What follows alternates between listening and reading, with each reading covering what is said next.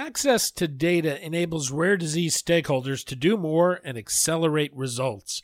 The challenge for patient advocates and organizations is becoming as savvy about clinical data as clinicians and researchers.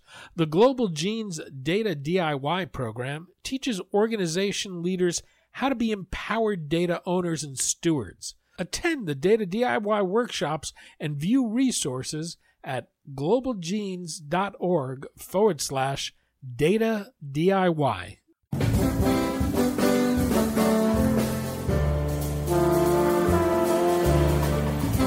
I'm Daniel Levine, and this is Rarecast.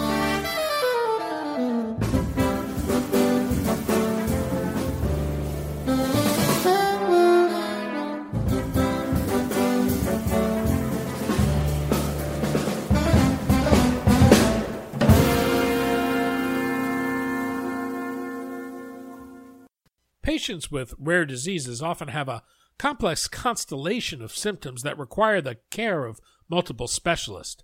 Getting access to the needed mix of physicians and counselors can represent geographic and scheduling challenges for patients and caregivers and create difficulties in coordinating care between specialists. One approach to addressing these needs has been the development of centers of excellence that can provide comprehensive and coordinated care for patients with experts in their condition.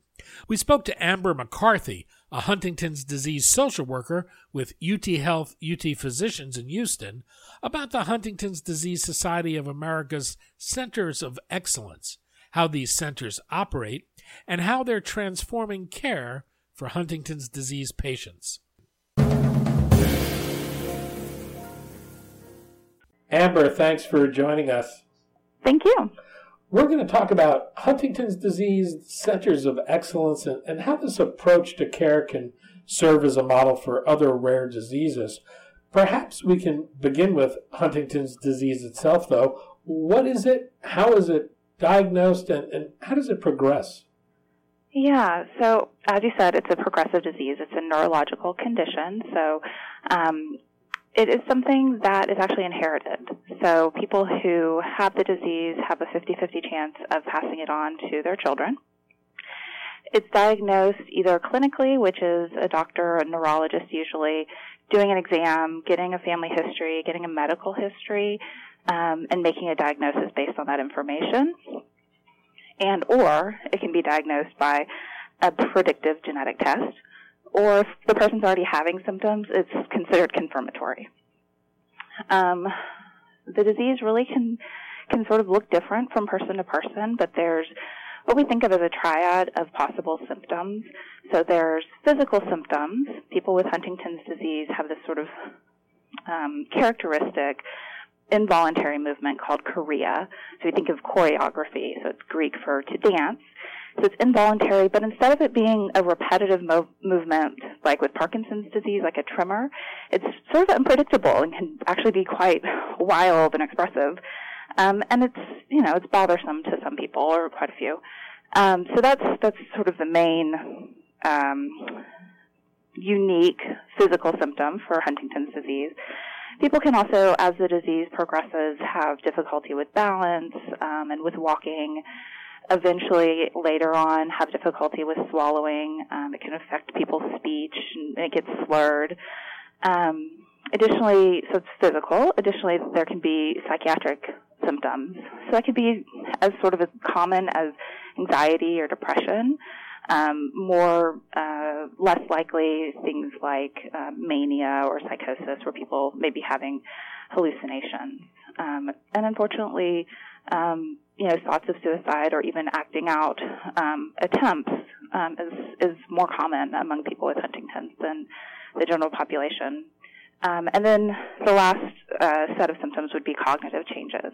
So people have sort of a slowing of their thinking as the disease progresses, can become more confused, and in later stages becomes dementia.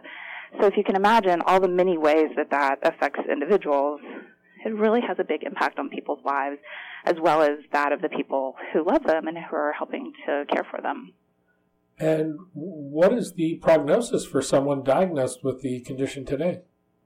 Yeah, so again, it sort of varies. Even though it's a straightforward disease in that it's very clear with this genetic test if someone has it or not, the combination of symptoms can be very different from person to person, as is the prognosis, so the rate of progression, as well as the age of first symptoms.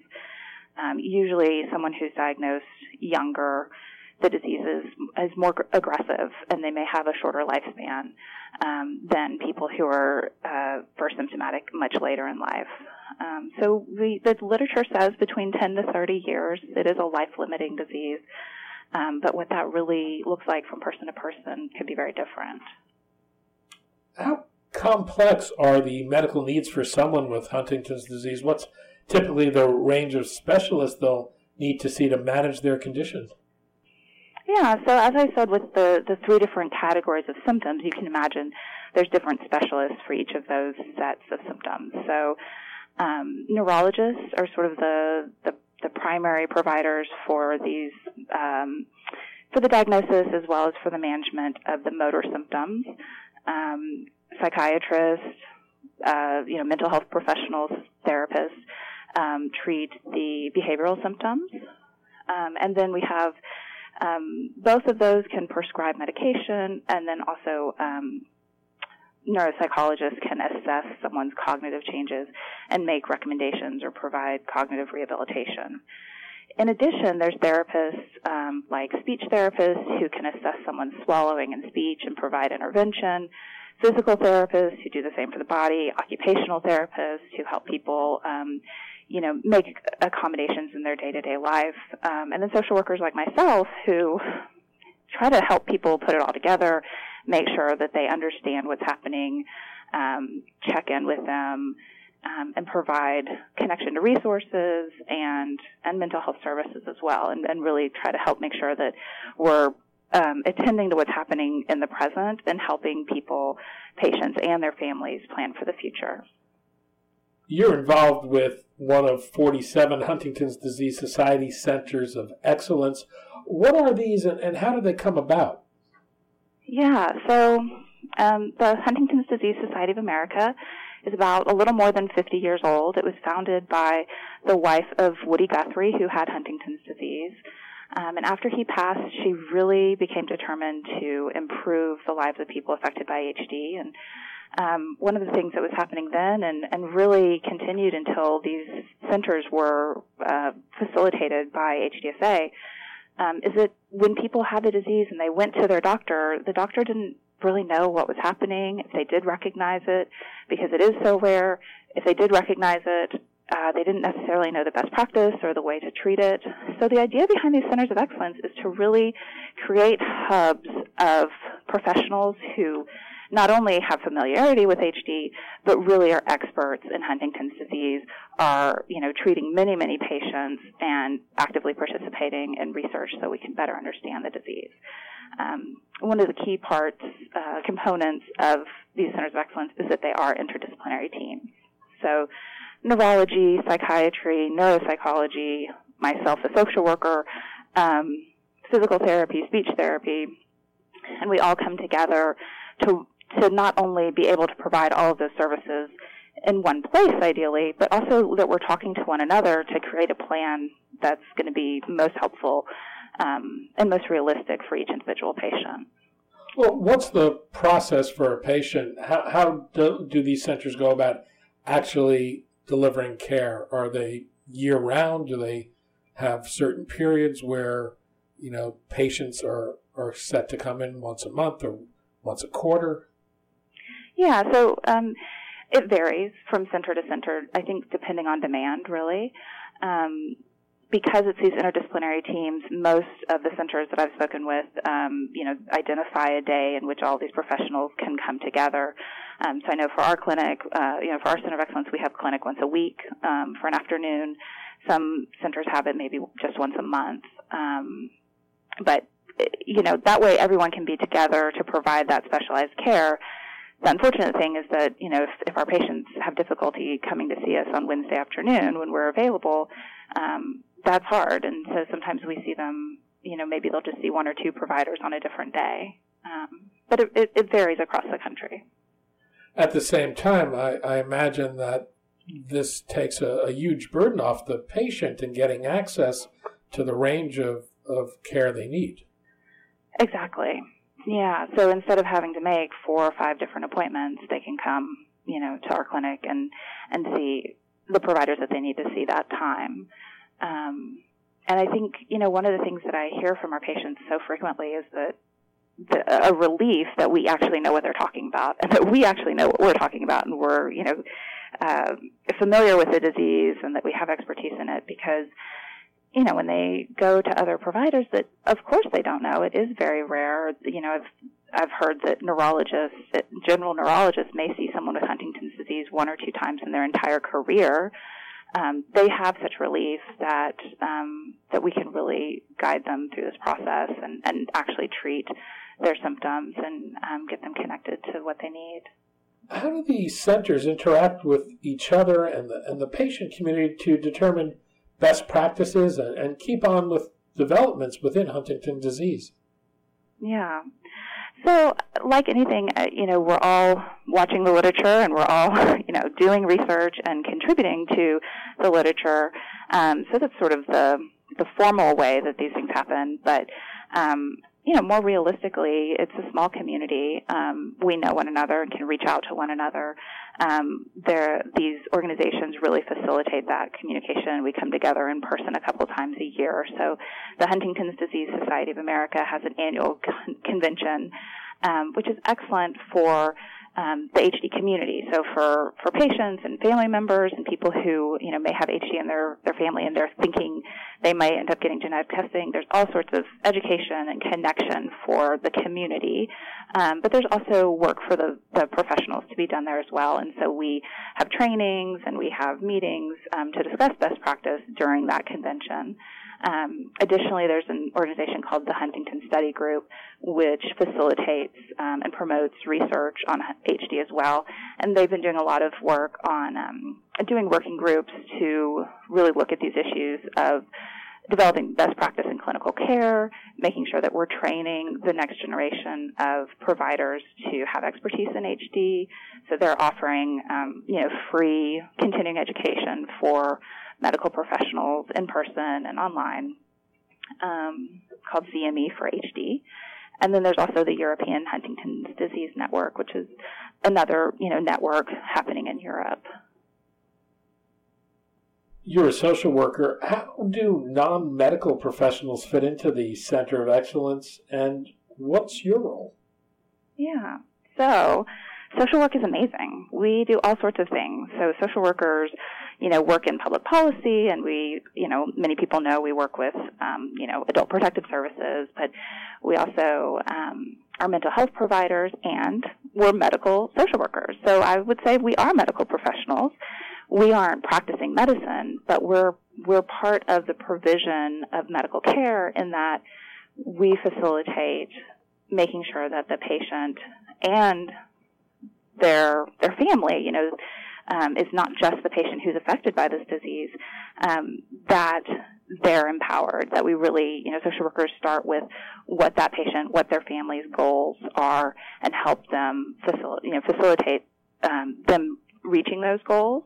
And that might be something simple, like getting connected to a resource. That might be really making a plan for what someone wants for end of life and making sure that all the paperwork is done to facilitate that.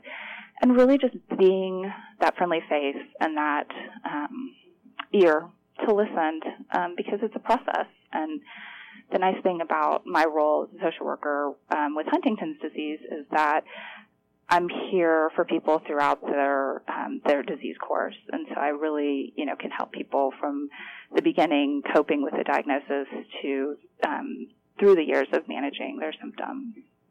One of the issues with Huntington's disease is the fact that children with a parent who have the condition have a 50% chance of developing the disease. There is a fairly predictable period of onset, and one of the issues people wrestle with is whether to or when to test if they have the gene. To patients and their families who seek guidance from these centers, what are the issues they should weigh, and what advice would you offer? Yeah, absolutely. So I'm remiss, and I apologize to my colleague. I forgot to mention that we have a genetic counselor on our team, and that she's a very crucial part of our team. So she provides support and education and guidance to people who are considering genetic testing. And also, after someone has been tested, she helps to make sure that they understand their results. And even if someone has already gotten tested before we meet them, she can review the results with them, talk with them about what that means, or maybe what this means for their children. So genetic counselors who are a part of, all of these Huntington's Disease Society of America Centers of Excellence play a crucial role in that. But it's also social workers and mental health providers and the neurologists. As a team, we follow the HDSA protocol for genetic testing. So for someone who is considering predictive testing, so that means they don't have any results yet, or they don't have any symptoms yet, but they know that their parent or even maybe a grandparent has the disease. When they come to us, we walk them through this process, which is educating them, making sure that they understand their risk, making sure that they understand the disease itself, helping them think through why are they considering testing? Why are they considering testing at this point in their life? How might they respond to the results, both if they find out that they do have the genetic mutation, and if they don't. Sometimes people believe that if they don't have the disease that they'll, everything will be wonderful and it'll be a huge party.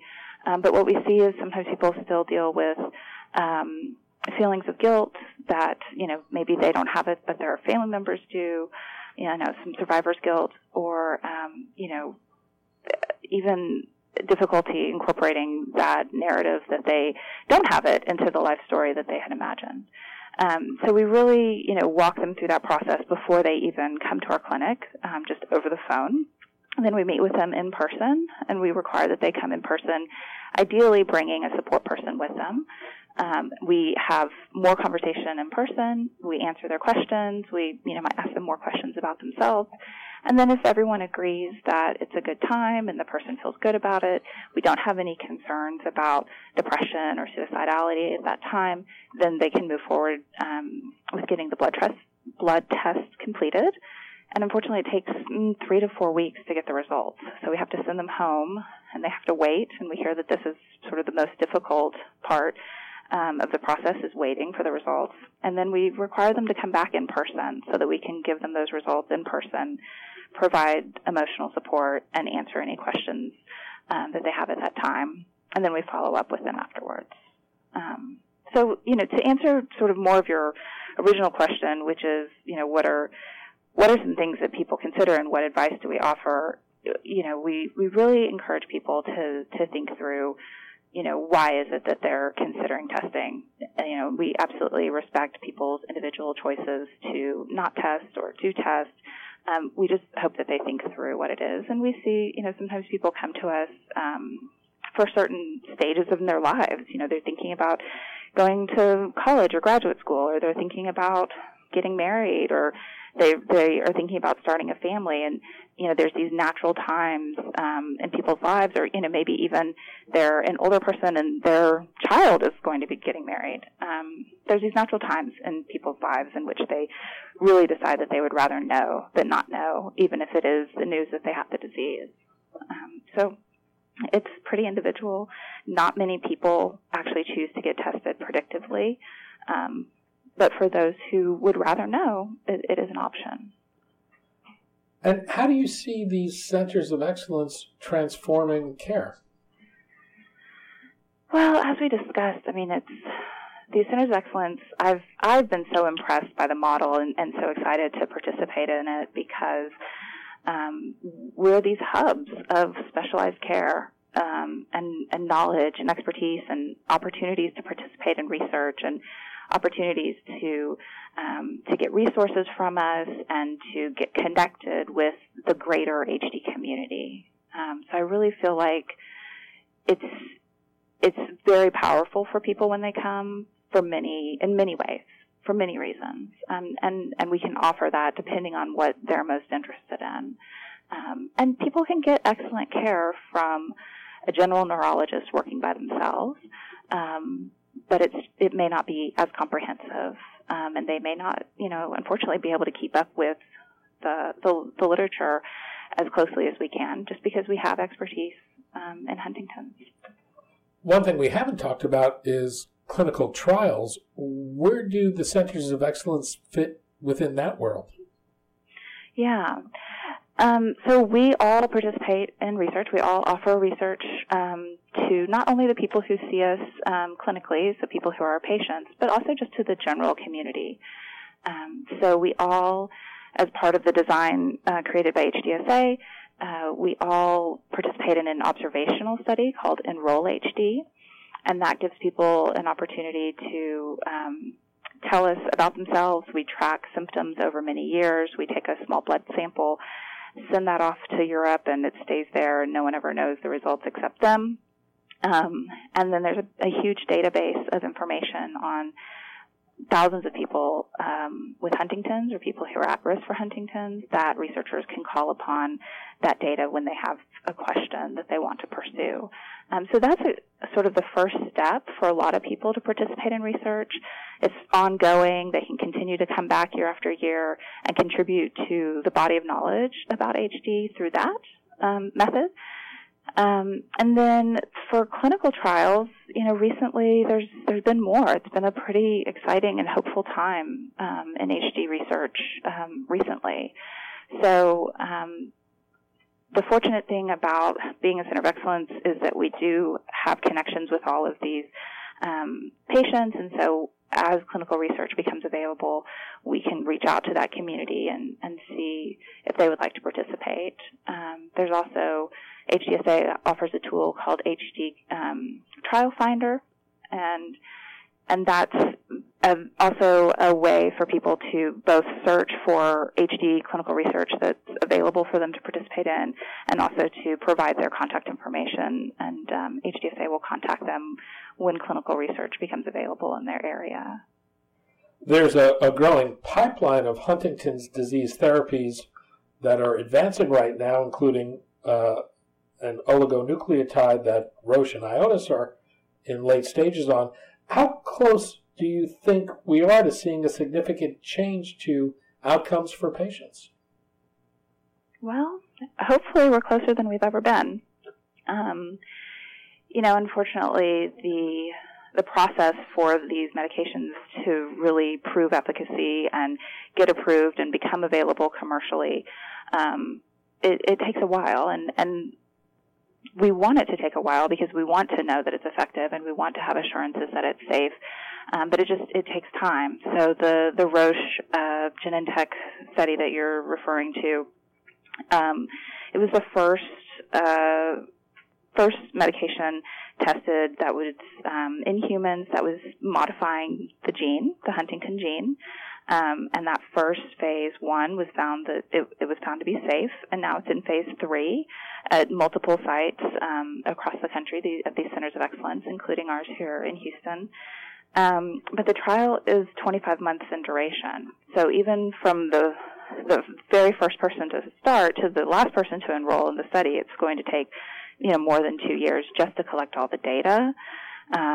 And then it can take a couple of more years to analyze the data and get it through the FDA process. So the very earliest I can imagine would be 6 years from now. But we'll see. Then there's additional clinical research that's coming down the pipeline. There's the Vasinex trial, which is working to reduce inflammation. Wave Life Sciences, which is similar but a little bit more targeted than the Roche Genentech study, and Unicure, which will be a one-time dose of medication directly into the brain. So it's a very hopeful time for HD research and for the possibility that these treatments, which would slow the progression of the disease, hopefully, it wouldn't be a cure, but it would slow the progression, reduce symptoms, and improve people's quality of lives. The fact that that's a possibility within the next maybe few years is very exciting, and we're very cautiously optimistic. Amber McCarthy, Huntington's disease social worker with UTHealth, UT Physicians in Houston. Amber, thanks so much for your time today.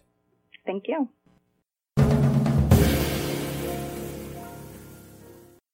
Thanks for listening. For more information about rare disease and to connect to the rare disease community, go to globalgenes.org. To keep up on the latest news and trends affecting the rare disease community, be sure to visit raredaily.org. You can subscribe to the Rarecast RSS feed through raredaily.org or through SoundCloud, iTunes, Stitcher, or your preferred podcast manager. The Rarecast is produced for Global Genes by the Levine Media Group. You can also find our podcast, The Bio Report, on these popular podcast sites. Our theme music is composed by Jonah Levine and performed by the Jonah Levine Collective. We'd love to hear from you. Drop us a note at danny@levinemediagroup.com.